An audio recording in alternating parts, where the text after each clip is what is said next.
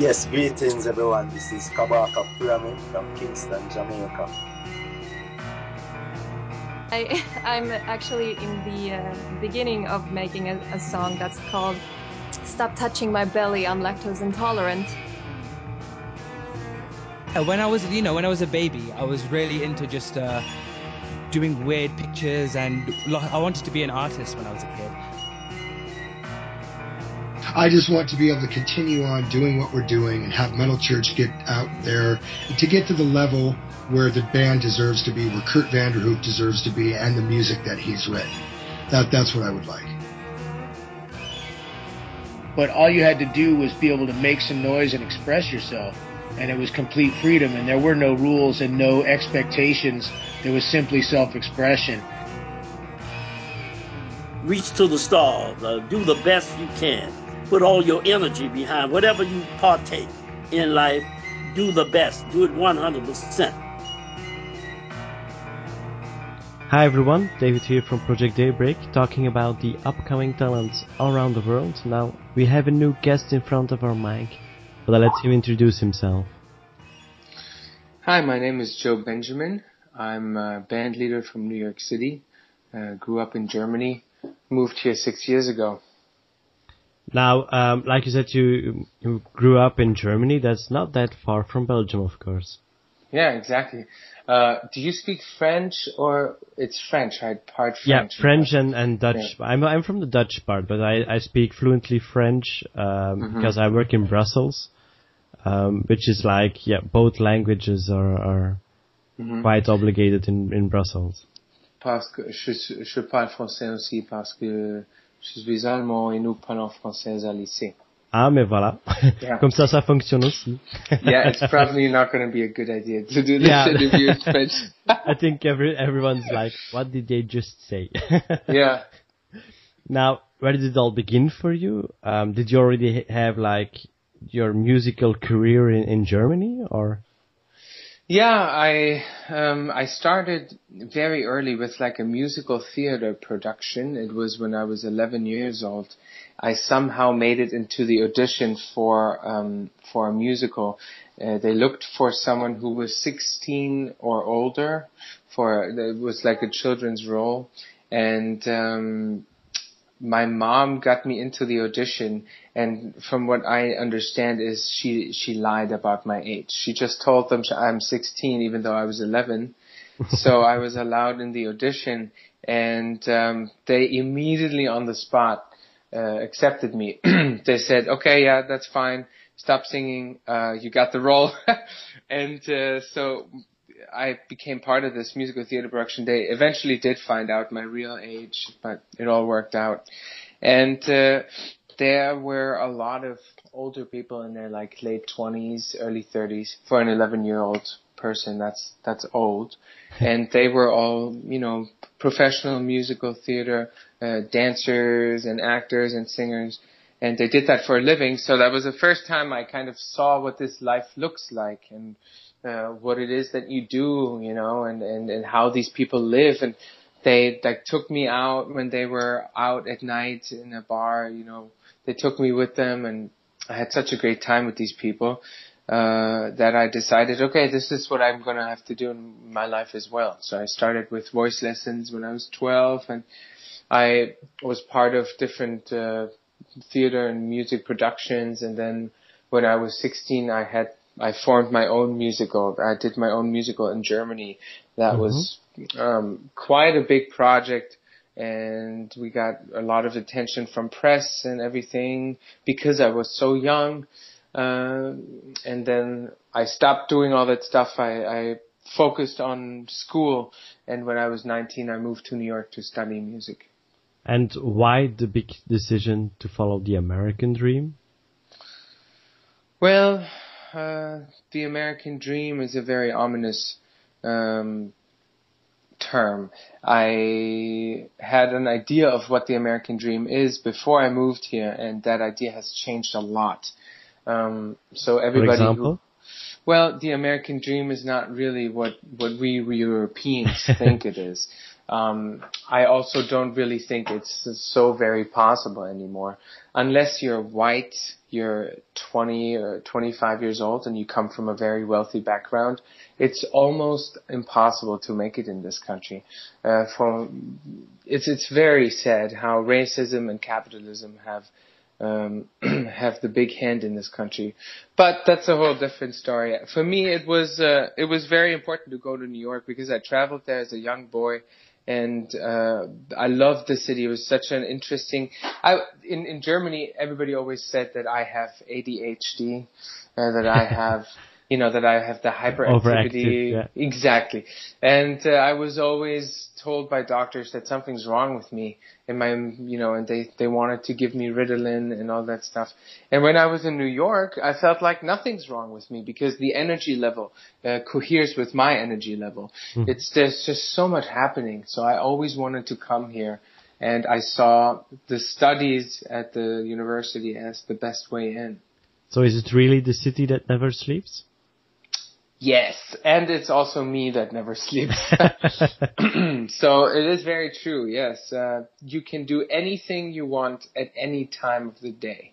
And that possibility, or having that kind of freedom, is very important for me. I kind of need that. When I go to bed, I want to feel like I'm missing out on something when I sleep. That's the kind of energy level I'm operating on. What's your favorite place in New York? My favorite place in New York City, it's very difficult. I would say Central Park is a really, really beautiful place. I lived there for 4 years. I lived right on Central Park, and I went there every day. I went there running. It's such a gorgeous place, and it's a little bit of greenery within all this, within all these buildings. I don't have a chance to go there too much anymore. My current favorite place is a restaurant around the corner. That's a Brazilian Portuguese restaurant with very beautiful women as waitresses. And they have really good food. So that's my current favorite place, I guess. What's the strangest thing you've ever eaten? In New York City or in general? In general. Yeah, let's widen up your perspectives. When I was in Burma, I drank water.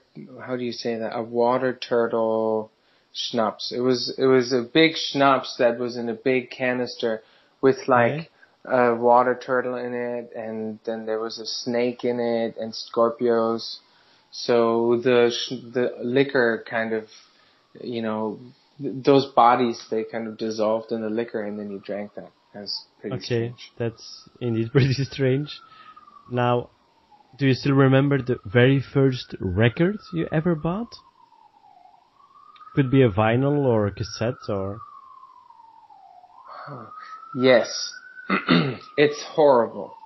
It was not a vinyl and it was not a cassette because I'm born 1989. So I didn't really have cassettes or LPs anymore. Okay. I bought a CD. I bought a CD by Aaron Carter. He's the brother of Nick Carter from the Backstreet Boys. It was like his younger brother, and for a year or for 2 years he was really successful. He was like 12 years old. And it's horrible. I mean, it's just disgusting that I listened to that. So that's the first thing you burned going to New York, or? Yeah, no, not in New York, but that's the first thing I got when I was 11 years old, and I loved that CD. What's your ambition in music? What would you like to accomplish? Well, when people ask me what I do, I never say I'm a musician. I say that I'm an artist, because music obviously is just as much one piece or one part of art. So in my art, or being an artist, the mission for myself, I would love to be able to play Radio City Music Hall at some point in my life. That's just like some random stupid goal. But really, for me, it would be important to make a change in my life. That goes beyond just writing lyrics and beyond just filling big shows, eventually I want to be able to use the impact that I can make, even in political ways later in my life. I'm very political, and I have many aspirations in that in those realms as well. So if I can make things a little better for musicians and for artists, make it easier for them, get more government funding for what they do, get paid again. Here in New York City, musicians get paid basically nothing. The best musicians sometimes play for $20 or $30. It's very, very sad, and I think things have to change in this country. People need to get reimbursed for their art again. I once saw this meme going around on Facebook, which was like, a musician is a guy that puts $5,000 gear into a $500 car, drives 500 miles for a $50 gig. Yeah, for United States that is true. But we just came back from tour in Europe, and I've noticed that it's very different in Europe.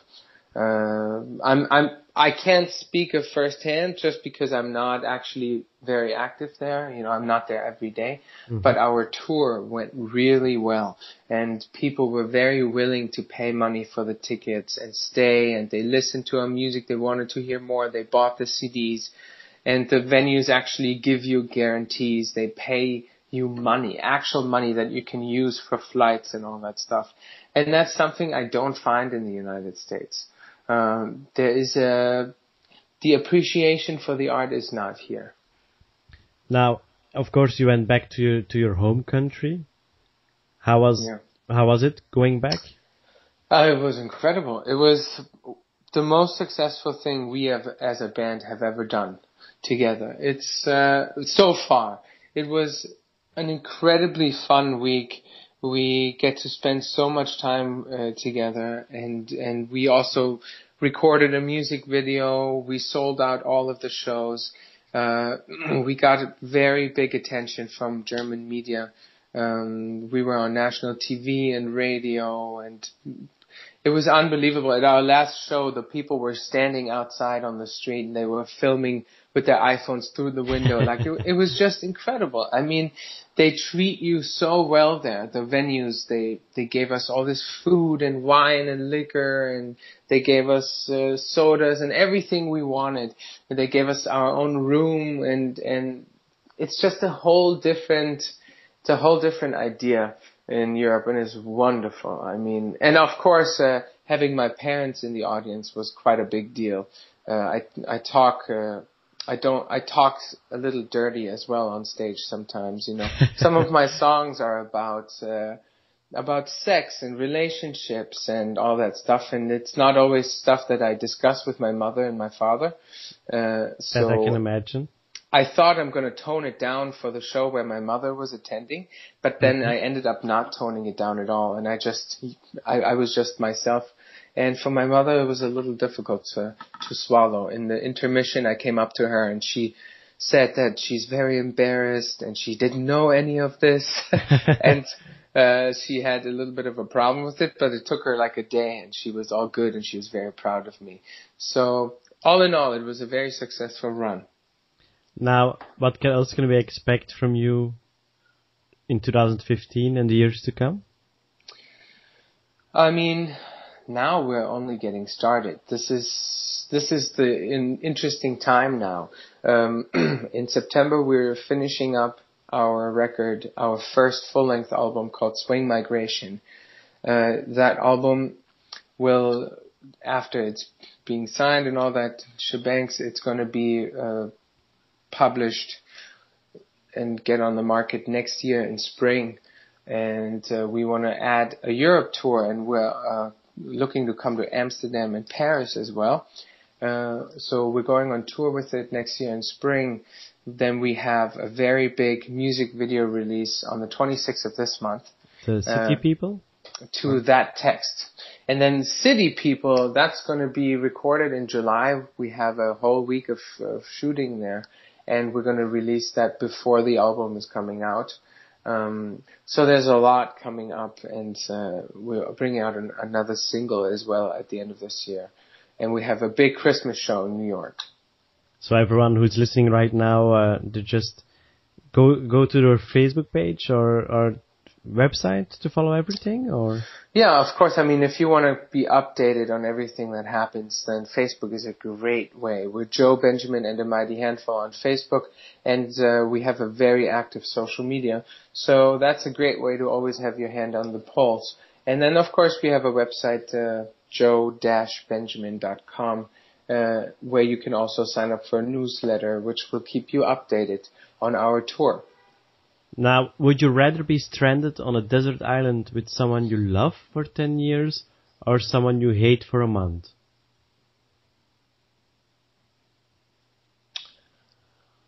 Well, I don't really hate people. So I think 10 years on an island is really intense. Unless there's a piano, I'm going to take the 1 month off. So but you don't hate the piano. No, I don't. I love the piano. Yeah, so I'm saying I can't do 10 years without a piano, so I'd probably rather take the 1 month. Okay. Now, last question before I'll let you off to the New York City life. What's the top 3 of your bucket list? Well, Radio City Music Hall is definitely one of them. Mm-hmm. Number 2 is having children. Okay. I cannot wait to have children. Musicians or? I mean, they don't have to be musicians. You know, whatever they want to be, I'm going to let them be. But I don't know. I just can't wait to have these little hoppers around me. Even though I need at least another 10 years before I can afford children. And another thing that I always wanted to do, I have an answer for it. I just have to, what was it again? There was something that I always wanted to do and I've never, I want to go to Bhutan and actually I want to hike into Bhutan, over the mountains from India into Bhutan. Okay. And I'm gonna need at least like a month or 2 to do that. So that's a big undertaking, but I really want to do that. Yeah, getting 2 months off of the music, that's indeed a big undertaking. But, exactly. Yeah, you'll find some way, perhaps, they do those house room concerts nowadays. Perhaps why not a hiking concert? I think if I go to Bhutan, then the whole reason why I want to go there is to detach myself from everything I do, from my music, from my job, from everything, and just focus on being there, you know. Your spiritual guidance. Exactly, yeah. So I think it'd probably be better if I don't plan a show in Bhutan. Okay. Now, of course, thanks for making the time for this interview. Yeah. I wish you the best of luck, of course. Yeah, thank you, David. I will definitely see you on tour next year. We're not going to be far from Belgium. So. Yeah, Amsterdam is not that far, so if you guys pass by Amsterdam, then we can definitely pass by and buy you a Belgian beer. We definitely will. We definitely will be in Amsterdam. That's for sure. Okay, so then we'll buy you a Belgian beer there, the good one, the only good ones. Wonderful. Yeah. Until next time then. Good. Thank you very much, David. And good luck. Thank you. I'll talk to you soon. Bye-bye. Bye.